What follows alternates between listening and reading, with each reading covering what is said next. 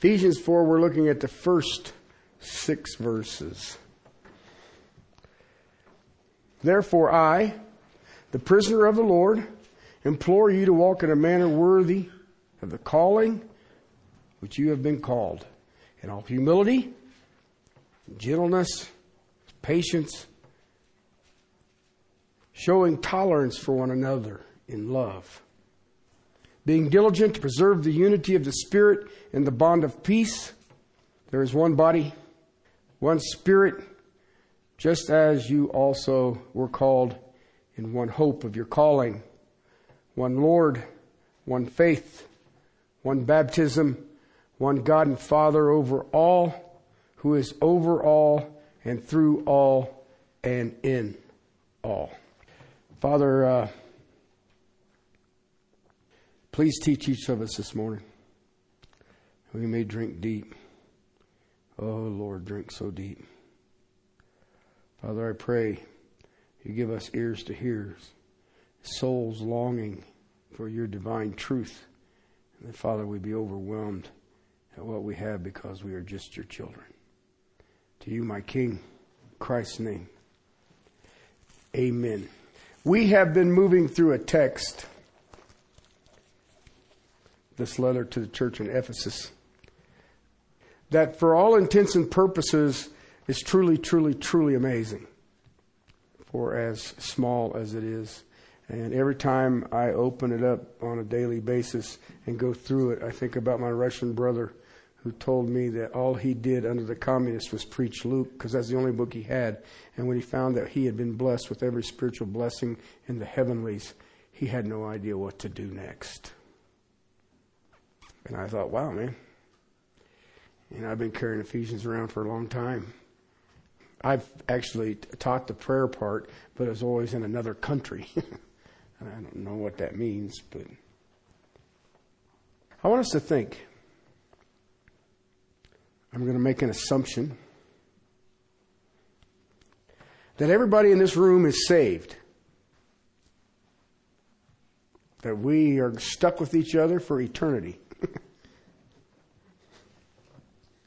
Okay? I want you to think about that for a second. Because then I'm going to ask you, what do you think about this? Isaiah chapter 12, verses 2 and 3. Behold, God is my salvation. I will trust and not be afraid, for the Lord God is my strength and song, and he has become my salvation. Therefore, you will joyously draw water from the springs of salvation, and in that day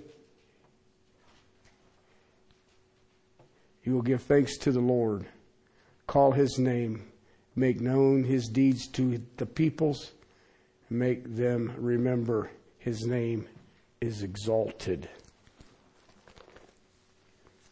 You know, God bless Isaiah, but he has one of the most simplest ways of describing salvation. And yet it is heavenly. Heavenly. We have seen in the first 3 chapters of this letter to the church in Ephesus that we have each believer, regardless of how long you've walked with the Lord, regardless of how long you've been saved, regardless of where your position is, if you're truly saved, we have seen that we have an extremely high position in Christ. That's part of it. We, you and I, who are truly saved, did you know, and we looked at it, are exalted in the heavenlies? Did you know that the angels look at us in awe? Do you know that we have every spiritual blessing? All of them. We're not waiting on them. We already have them. We have received the unsearchable riches of Jesus Christ. Please understand. We're not waiting on them. We have received them. We are one with the Lord. Inseparable. You cannot delineate from the spiritual realm a Christian from Christ. We have been united. We are citizens of His kingdom. And I must say at times, I struggle with these astonishing realities. Just amazing to me. So, with these realities, because of who we are in the person of Jesus Christ, chapter 4, 5, and 6 is how we are to live. Okay? In this text here in verse 1 of chapter 4, therefore I, the prisoner of the Lord, implore you.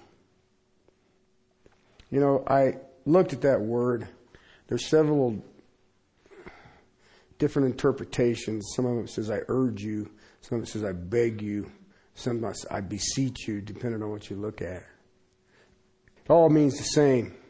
So I got sidetracked and started wandering around in it. That's what happens when there's a snowstorm and I'm here.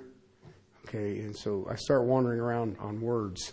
So I started wandering around on this one. You know what I concluded after probably about 4.5, 5 hours?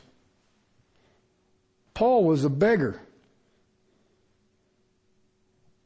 I was kind of astonished. Okay, now, that was not his profession. Okay, but in the terms of his passion, he was a beggar. Think about that for a second. Here, I'll give you some text. Acts chapter 26, in front of Agrippa. I beg you to hear me patiently. I beg you to hear the gospel of Jesus Christ. And he was judging him. Paul was his prisoner. Romans chapter 12, we all know that one, right? I beg you, brethren, by the mercies of God, present yourself living sacrifices, holy and pure. This is your act of spiritual worship. 1 Corinthians chapter 4, verse 6. I beg you, be followers of me as I am of Christ. 2 Corinthians chapter 2, verse 8. I beg you to confirm your love towards Him, Jesus Christ. 2 Corinthians chapter 5, verse 20. I beg you in Christ, be reconciled to God. Galatians chapter 4, verse 12. I beg you, brethren, be as I am. Galatians chapter 5, verse 1. I beg you, for freedom Christ has set us free. Be not entangled with the yoke of bondage. See, when he had something that he was passionate about, he begged that the hearer would get it. Listen, brothers and sisters, you're looking like, you just got that many verses in 5 hours? Really? So, remember, I've only got one eye. So give me a break. I did pretty good. Actually, I got a lot more, but I didn't want to just keep going on and on and on and on, because he uses the term a lot when he's dealing with something that he wants your undivided attention in. When he believed in something that was vital, when he was committed to some principle of divine truth, he had absolutely no problem begging that the people respond to it. He begged, I beseech you, I urge you, I implore you.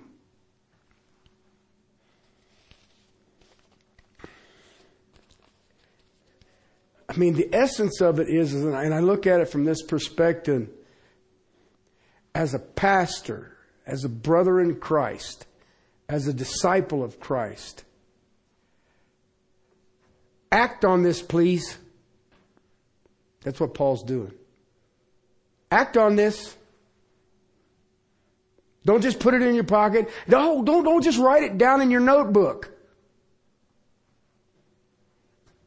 I urge you. Listen,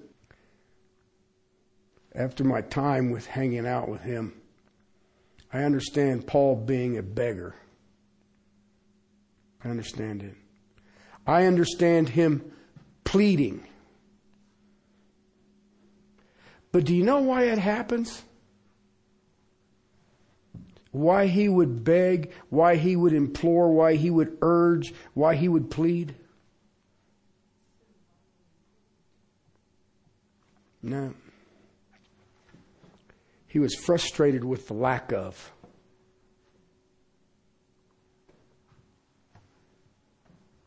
When you pour your heart out, it should be noticeable, and you shouldn't have to beg. I mean, you say, wow, that's serious passion thing going down there now. Those who would teach, those who would preach, plead for certain responses in all of our lives. In all of our lives. So I had a question I asked myself. Do we beg? Do we plead? Do we urge? Do we implore?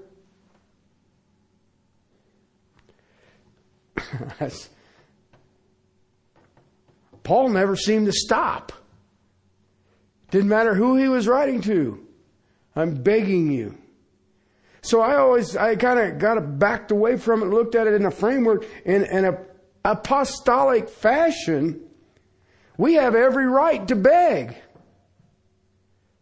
If you take the literal word apostle, it's a messenger. It's someone who has been sent from God with a message from God. And we should beg people to hear it and respond to it. And I think about every believer dealing with eternal things. Do you know what I concluded? If you're dealing with eternal things, you can't be indifferent. I've seen this. Seminary students, I think their freshman year, get taught indifference because they all have academic stuff. And it's almost like they're afraid to be passionate about the academic stuff I have. I mean, I have sat around with some amazing academic minds, and when they preach, they beg and beseech and urge and cry out, respond to this.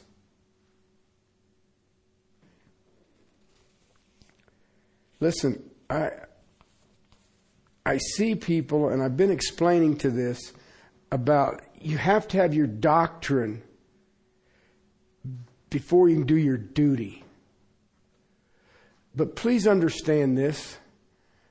Theology, doctrine, is not an intellectual thing. It should be a passion. And in that passion, in that zeal of looking into the mind of God, we should begin begging people to hear what God says. You know, I found myself weeping as I read Paul and his passion and seeing his heart. He pleaded with people. He begged people. Listen, when it came to the real issues of the spiritual world, he didn't mind begging people. Please hear. pleading. See, I see today people getting intellectual information. And we respond to it if it is reasonable for us. Will this work in my hectic life? Not Paul. Paul had some intellectual stuff. But he went around pleading and begging for people to respond to it. Quite a bit different than what I see today. What I hear today. That's what Ephesians 4:1 is, the begging. Remember that in chapter 1, verse 17, he prayed that the eyes of their hearts would be open. Remember that? To the wisdom. The wisdom that he had just imparted. Before there was a creation, let me show you what God's plan was. Boy, I pray that you will see this. At the end of chapter 3, what did he do? He prayed. He prayed. He showed you, this is how you walk spiritually. This is how you grow. This is how you are to get there. I've given you the information. Now I need you to get there. And the only way I know that's going to work, I need to pray. What does he do after he prays? Chapter 4, verse 1. He prays. He'll do it. I want you to walk in a manner worthy of what I just prayed and the information, the theology, the doctrine, the intellectual ascension that I just gave you. Now I want you to walk in it. And he's petitioned the Lord twice in 3 chapters. Make him see. Make him see. Walk worthy. He makes the statement there, I, the prisoner of the Lord. I want you to walk worthy. I am Christ's prisoner. Please walk worthy. Walk in a manner of your calling. He begs them. You know what else? He's begging us. And he will continue to beg us until what? We walk worthy. Listen, I want to give you the negative contrast to that.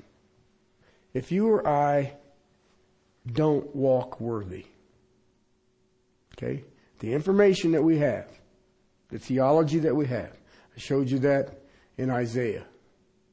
That information, if we don't, God is not glorified in our lives.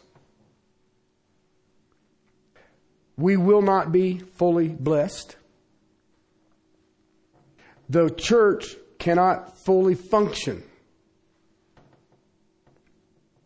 Then the world cannot really see Jesus Christ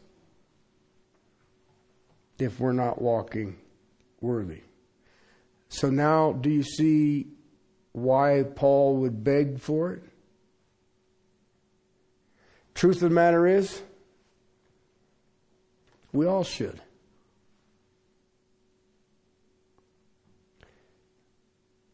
Everybody in this room, we have received theology. We have received doctrine. Now keep in mind what the apostle said. I, Paul, a prisoner of Jesus Christ. Remember that? I'm going to come back to it. Let me see if I can help you. Colossians.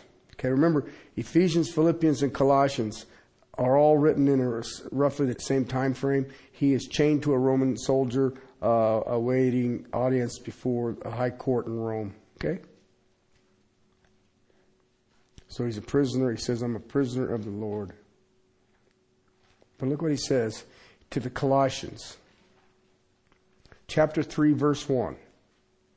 Therefore, remember what therefore is for? Because you are built up in Christ. That's what chapter 2 is. I am built up in Christ. Okay?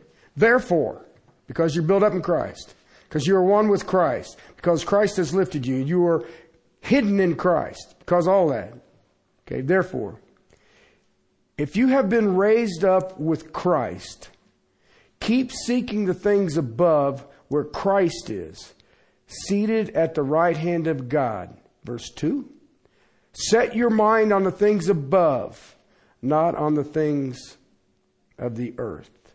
Verse 3. For you have died, and your life is hidden with Christ in God.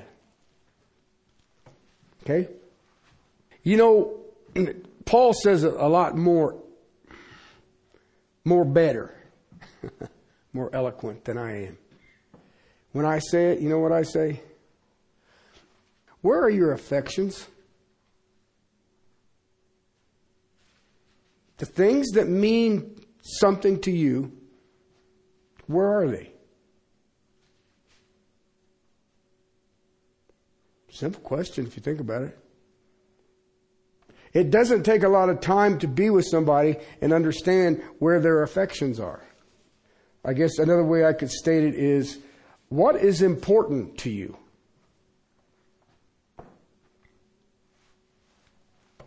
Paul said, set your minds on what? Things above. Why? I've been raised with him. Been raised what? Raised from the dead. Romans 6. I've been baptized into his death and raised to walk into what? Newness of life. Where's my affections? What is important to you right now? Okay? Ladies, you should remember this. That's been going through 1 John. 1 John chapter 2, verse 6. If we believe, we ought to walk in the same manner as he walked. Walk in the same manner as he walked. Why?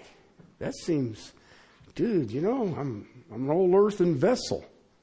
I'm clay pot, you know. Some of us are crackpot, so I mean, you want me to, what do you want me to do here? Because of our high and exalted position. And I'll take you back. We're going to keep going back to this because you're not getting off the hook. Listen, if you're saved, do you understand that you are a possessor of Jesus Christ? If you are saved, do you understand that you are a possessor of His Holy Spirit? If you are saved, do you realize you are a possessor of the fullness of God?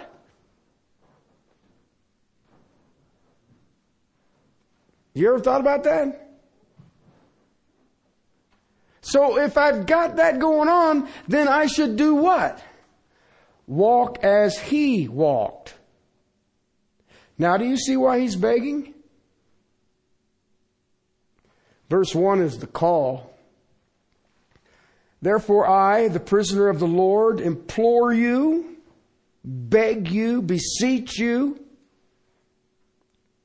to walk in a manner worthy of the calling with which you have been called. This is after he prayed for you and told you how to.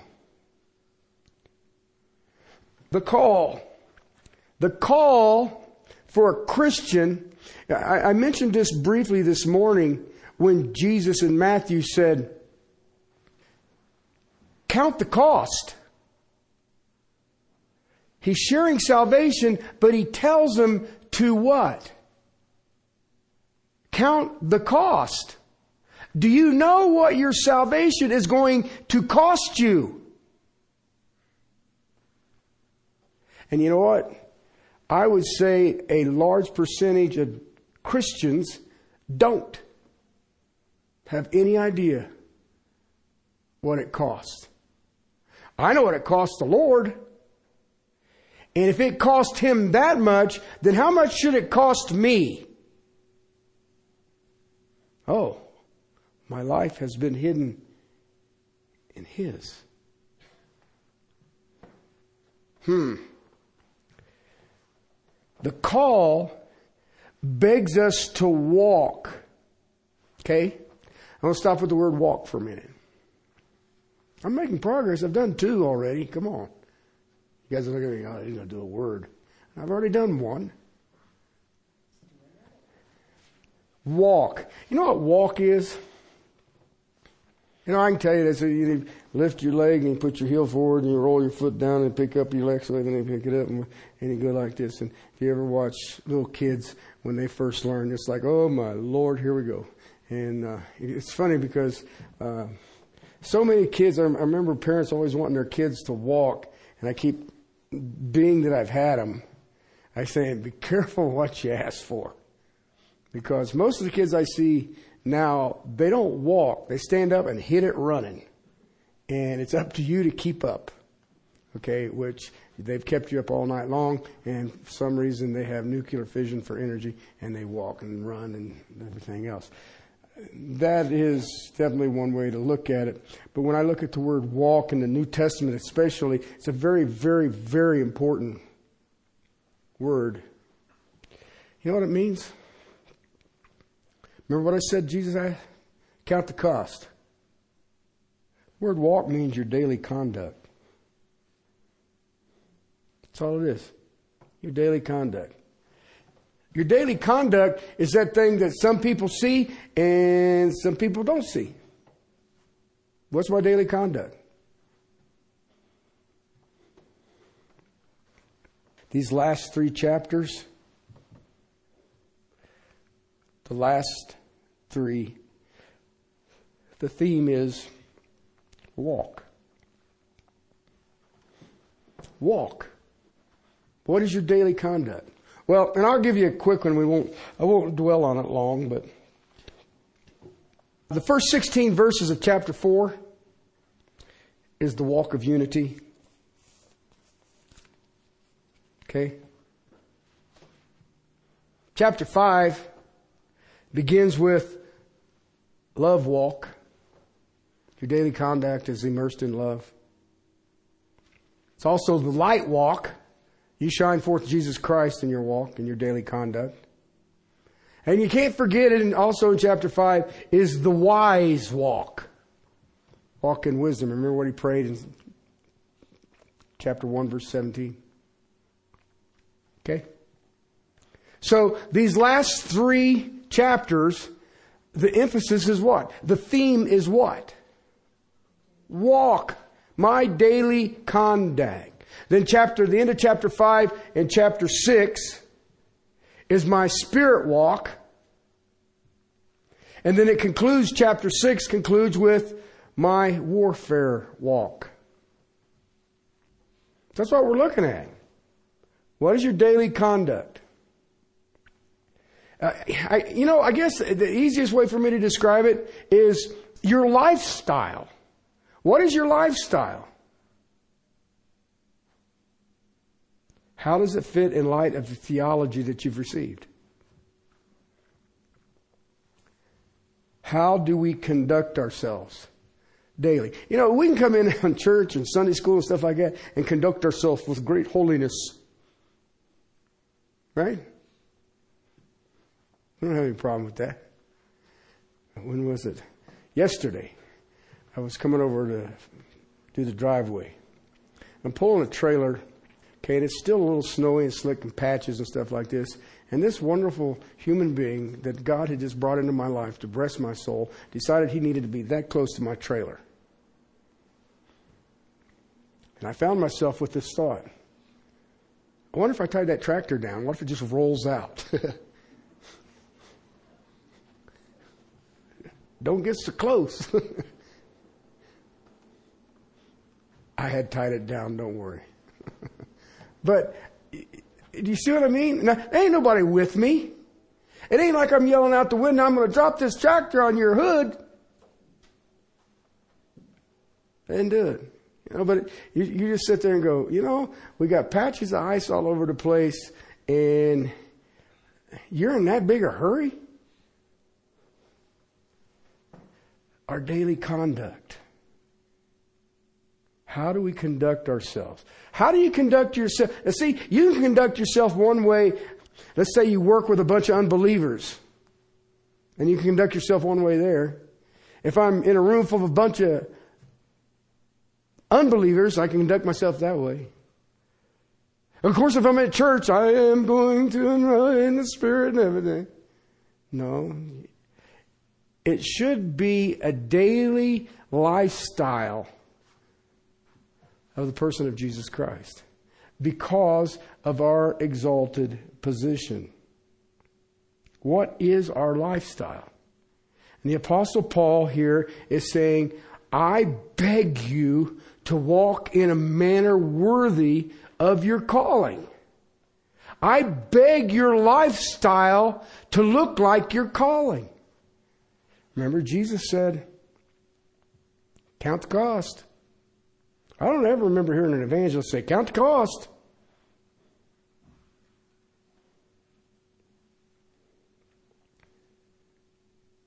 I don't ever remember hearing an evangelist saying, you are not your own.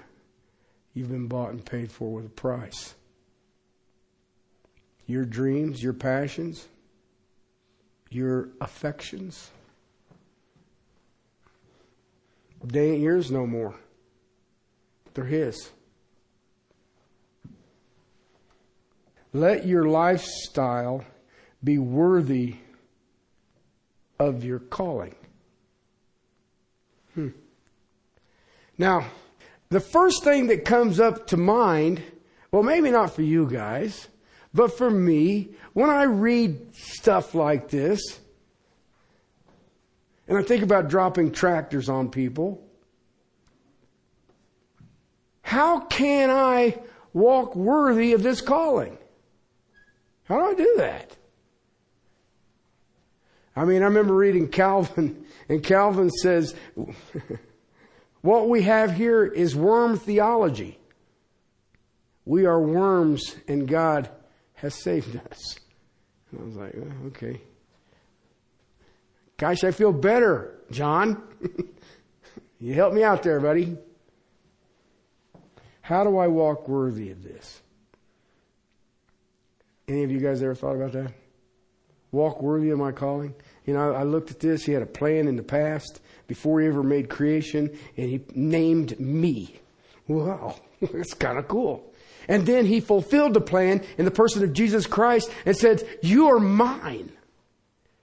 And because my Son saved you, I will bless you with every spiritual blessing in the heavenly. I will give you the unsearchable riches of my knowledge that is through Jesus Christ. I will use you. And you will glorify me in your life.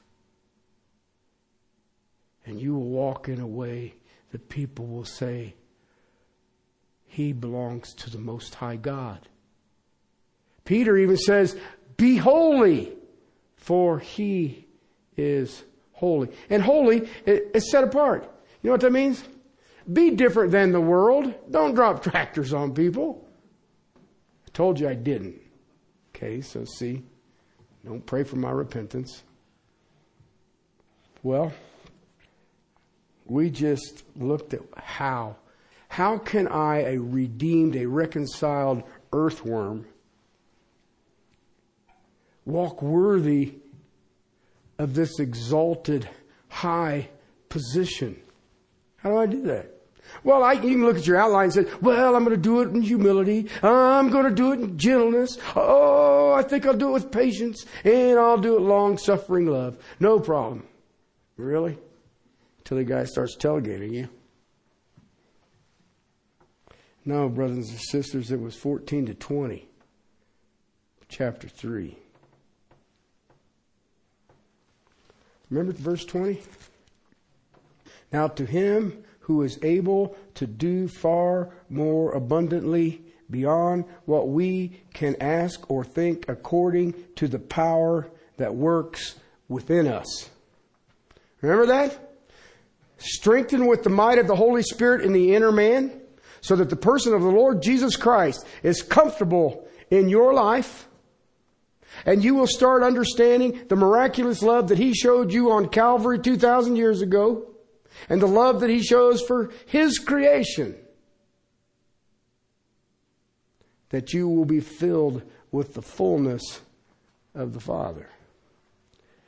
And then you will do exceedingly abundantly beyond what you could ask or think. That is how you walk worthy. This all happens as we are living in the resources that empowers us to walk in a manner worthy. Let me tell you something. If you just break down that little outline thing I got there, characteristics of a worthy walk, humility, gentleness, patience, long-suffering, do you know emphatically, I know this? You can never do one of those, let alone all four of them, just knowing theology. Can't do it. You can't do it. So, Paul is begging us today in 2000, what is it now? 19? Anybody still writing 18 on their checks? Just curious. I do.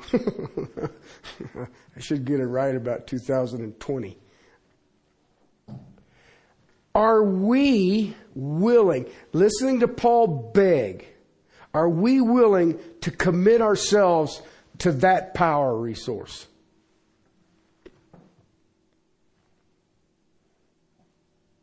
Before you say yes, you always know I got one hidden right here under the pulpit. You willing?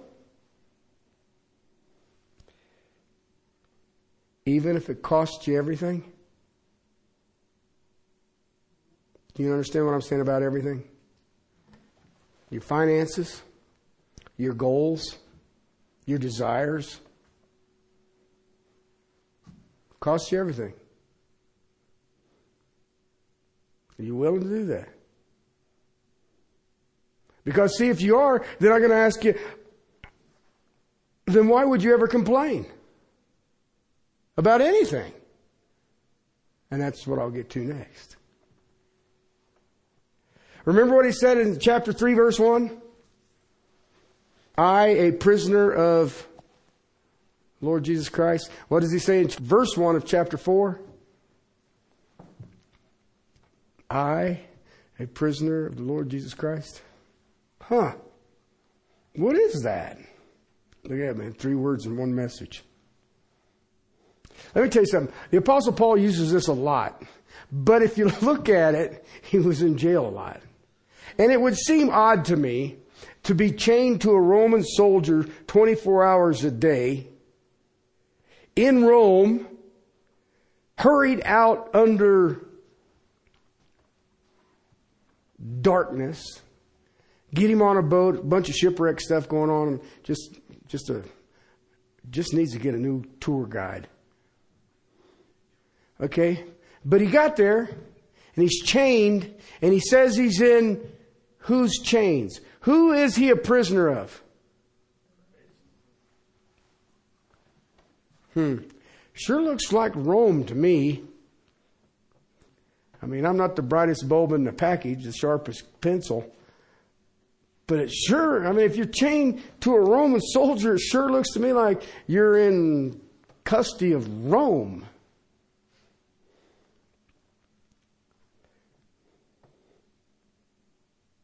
Roman chains. And he said he was a prisoner of the Lord Jesus Christ. And this is going to help you a lot if you listen.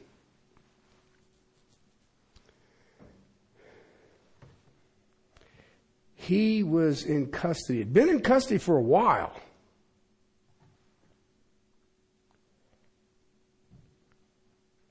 But he never saw it as in the custody of Rome, as a prisoner of Rome. I just showed you that you can be strengthened in the inner man with the mighty power of the Holy Spirit, so Christ dwells in you at ease, You'll know miraculous love and the fullness of the Father will fill you. Okay? I showed you that. He never saw it as Roman chains. He saw it as a prisoner of the Lord. You know why? Ephesians 3:20. Now to him who is able to do far more abundantly beyond what we could ask or think according to the power that works within us. See, once you get into that flow, remember, what did I tell you? When your doctrine grows, your duty flows.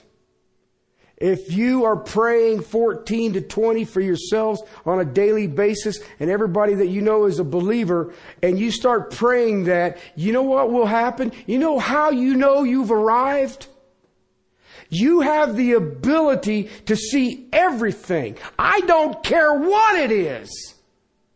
You will see everything only in the light of how it affects Christ. Period. Jesus said, pray this way, give us our daily bread. Not where am I going to eat? Where am I going to eat? Let's say it's almost lunchtime, I need to go. No, where does Jesus want you to go eat?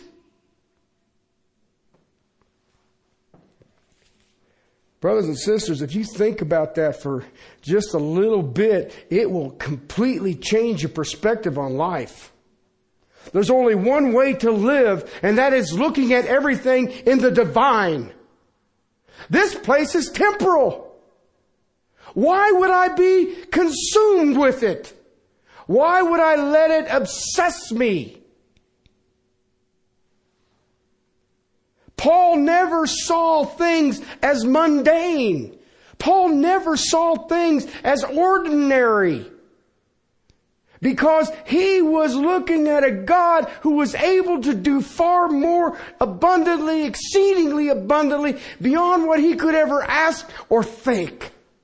And so when he gets arrested, this is God's idea. Everything was seen in relation to God. Did you hear that? Everything was in relations to God. His first thoughts were always vertical. Vertical. Let me ask you a question. Ever had financial problems?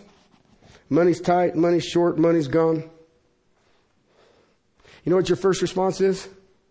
How does that affect me? Isn't it? Isn't it? If you're in physical pain, what's your first thought? How does that affect me? Not the Apostle Paul. It didn't matter what was going on.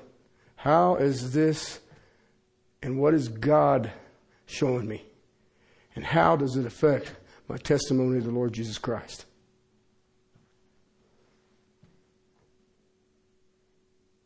His first thoughts were always vertical, no matter what came into his life. Now I'm going to stop for just a second, okay? Did you count the cost?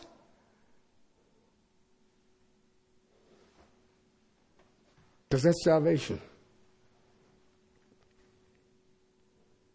He immediately thought vertically. What is this, Lord, that I am enduring? And how does it affect God? Remember Jesus made that statement?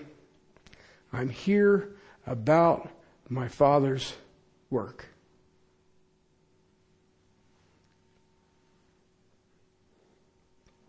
I had a 17-hour layover in Moscow. And what you learn if you go through Moscow, you go over in Russia, the first thing you do is shut your phone off. If not, they got it. Okay.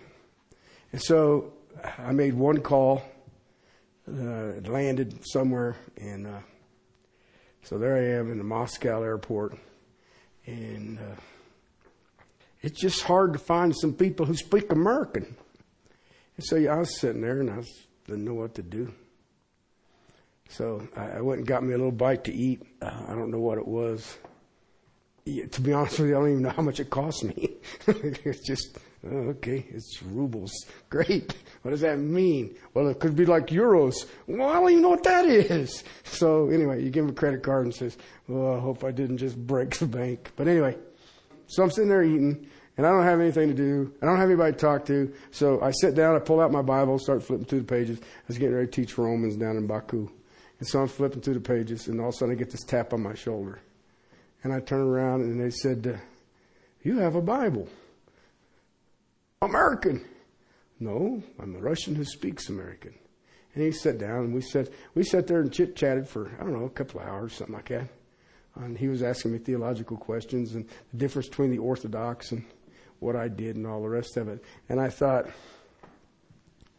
I'm stuck in Moscow airport. Can't understand anything anybody's saying.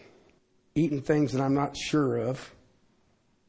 And here's this guy, I pull out the Bible, and it's like the Bible crossed everything.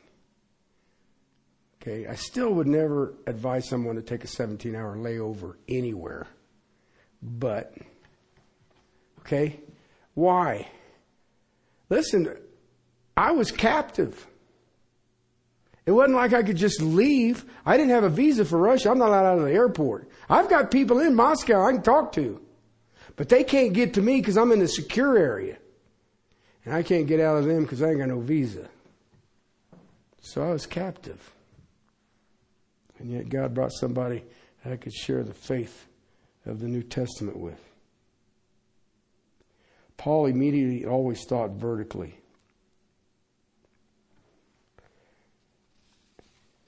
He never kept things on the horizontal. You know what? Every one of us in this room have troubles in our lives. If you're not in trouble right now, you will be, or you're coming out of trouble, or you're in trouble. I mean, things that, to use the Colossian text, challenge your affections. When we have these troubles in life, and we will, how many of us focus on how this is going to affect me?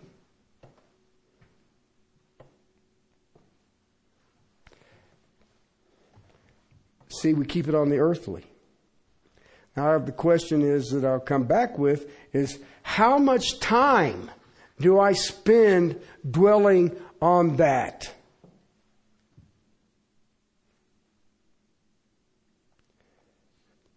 Listen, the one who has the Word of God dwelling in them richly, remember that a week ago? What Proverbs calls wisdom. Those people who have the Word of Christ dwelling richly, those work out of a divine frame of reference.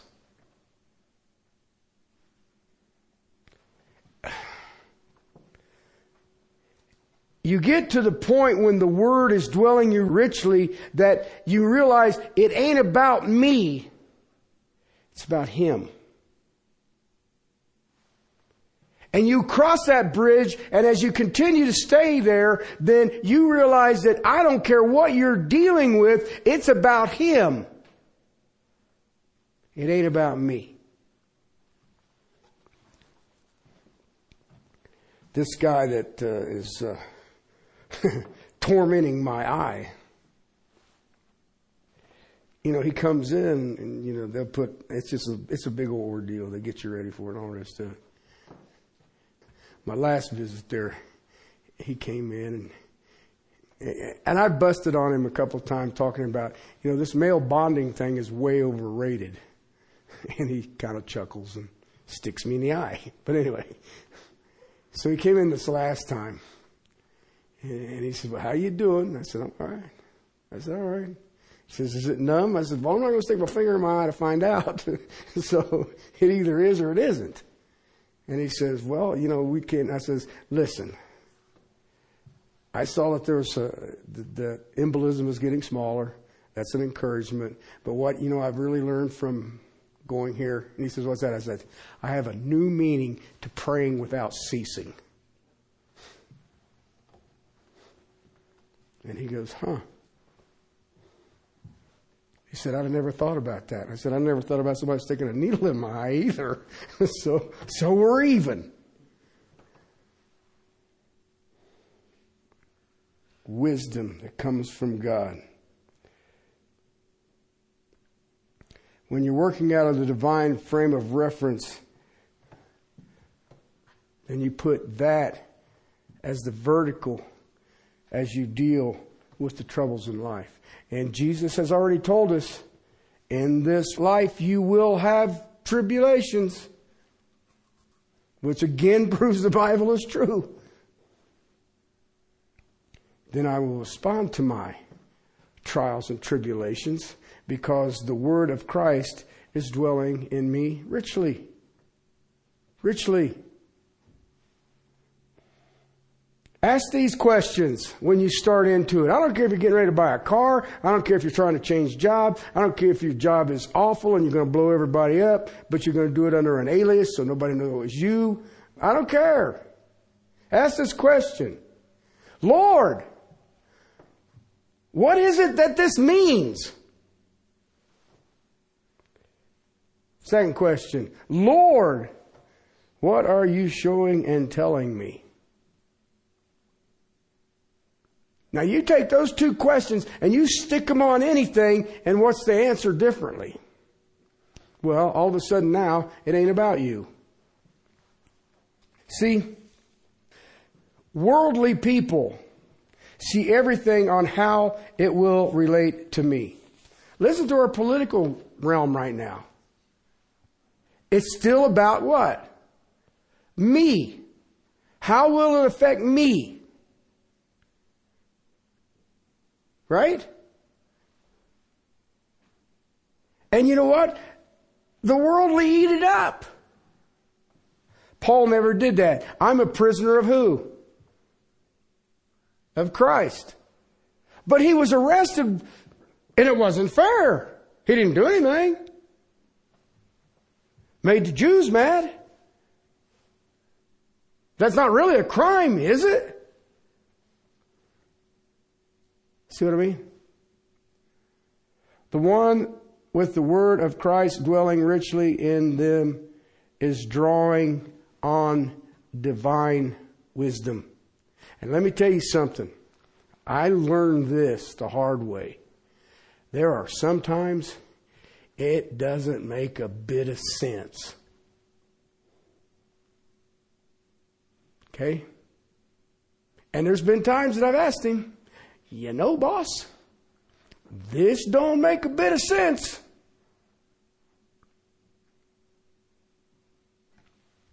But you still press on to the upper calling of Christ.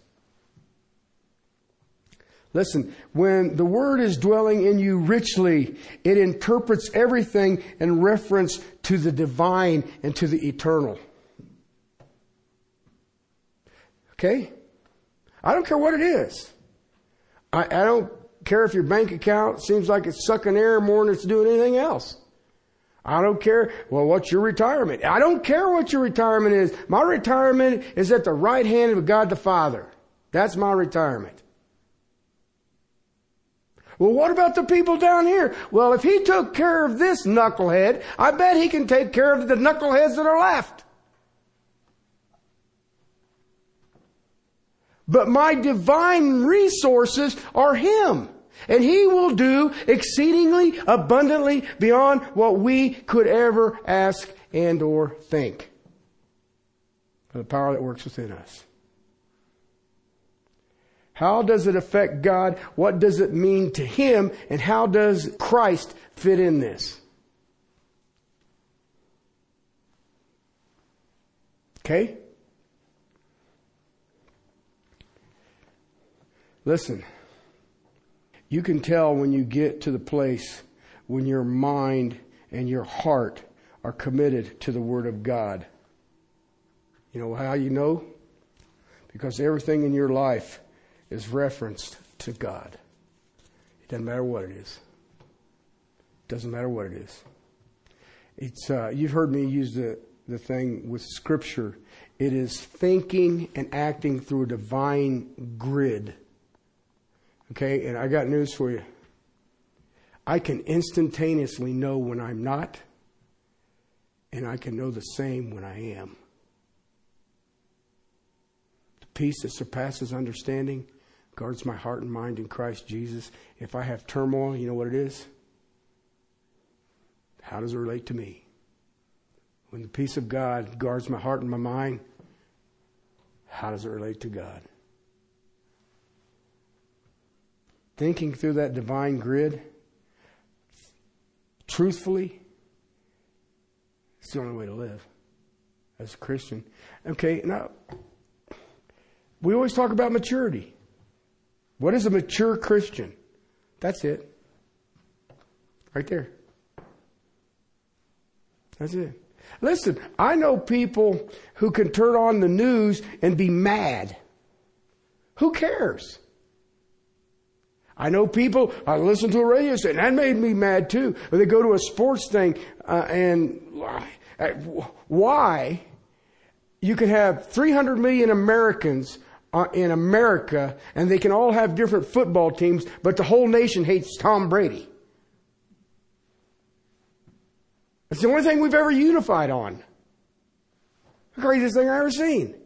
Why? How does it affect me? You know what that means? You bet against him, didn't you? But see, when we get it to that point that we're relating it to ourselves, you're going to live in nothing but anguish. When you know, oh, Lord, how does this work and where does Christ fit into this? Then it's about Him. And you will live in blessing.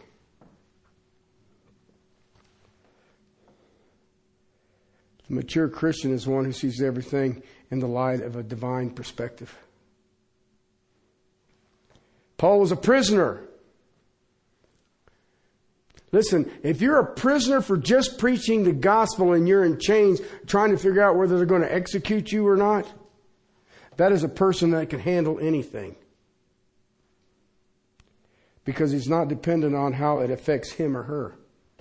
Once you get into that perspective, well, so what? So what? We can get there. Everything in this whole wide world can be interpreted in a divine manner. I don't care how chaotic it is. I don't know how crazy it is. I don't care how bizarre it is. Because I can go back to Isaiah chapter 12, 2 and 3 and says, whoa! Can you believe this salvation? Then what's the perspective? What did Isaiah? Listen, Isaiah had a ministry that I wouldn't wish on anybody. But he had it. Okay? And yet he understood that his salvation was so much more important that he said, all it does is bring me joy. That's it. Once you shift into that gear, you know what? You will see Him who can do exceedingly, abundantly, beyond what you can think or ask. But you have to be strengthened in the inner man by the mighty power of the Holy Spirit, that Christ may be at ease in your life, that you will know the miraculous love that is the Father and the Son, and that you will be filled with the fullness of God. Then everything goes back to a common vertical thinking. Okay, like that song. And the things of this world grow strangely dim in the light of your glory. See? That is the call to walk worthy. From Paul, a prisoner of the Lord Jesus Christ. I beg you, I implore you, I urge you, walk in a manner worthy of your calling. Let's pray. Father, thank you. Thank you for your word. Thank you for the amazing things that you continue to show me on a moment-by-moment basis. Father, I get excited. Father, I pray that my brothers and sisters will be excited. And that, Father, each of them look at 14 to 20. Beg you to help them. That they can look with a vertical perspective. And it doesn't really matter what's going on. And you can smile through the worst of times. Help us, Lord. Times are strange here. You know. Father, I pray that those who are called by your name will walk worthy to your privilege and prayers. Blessings. In Christ's name.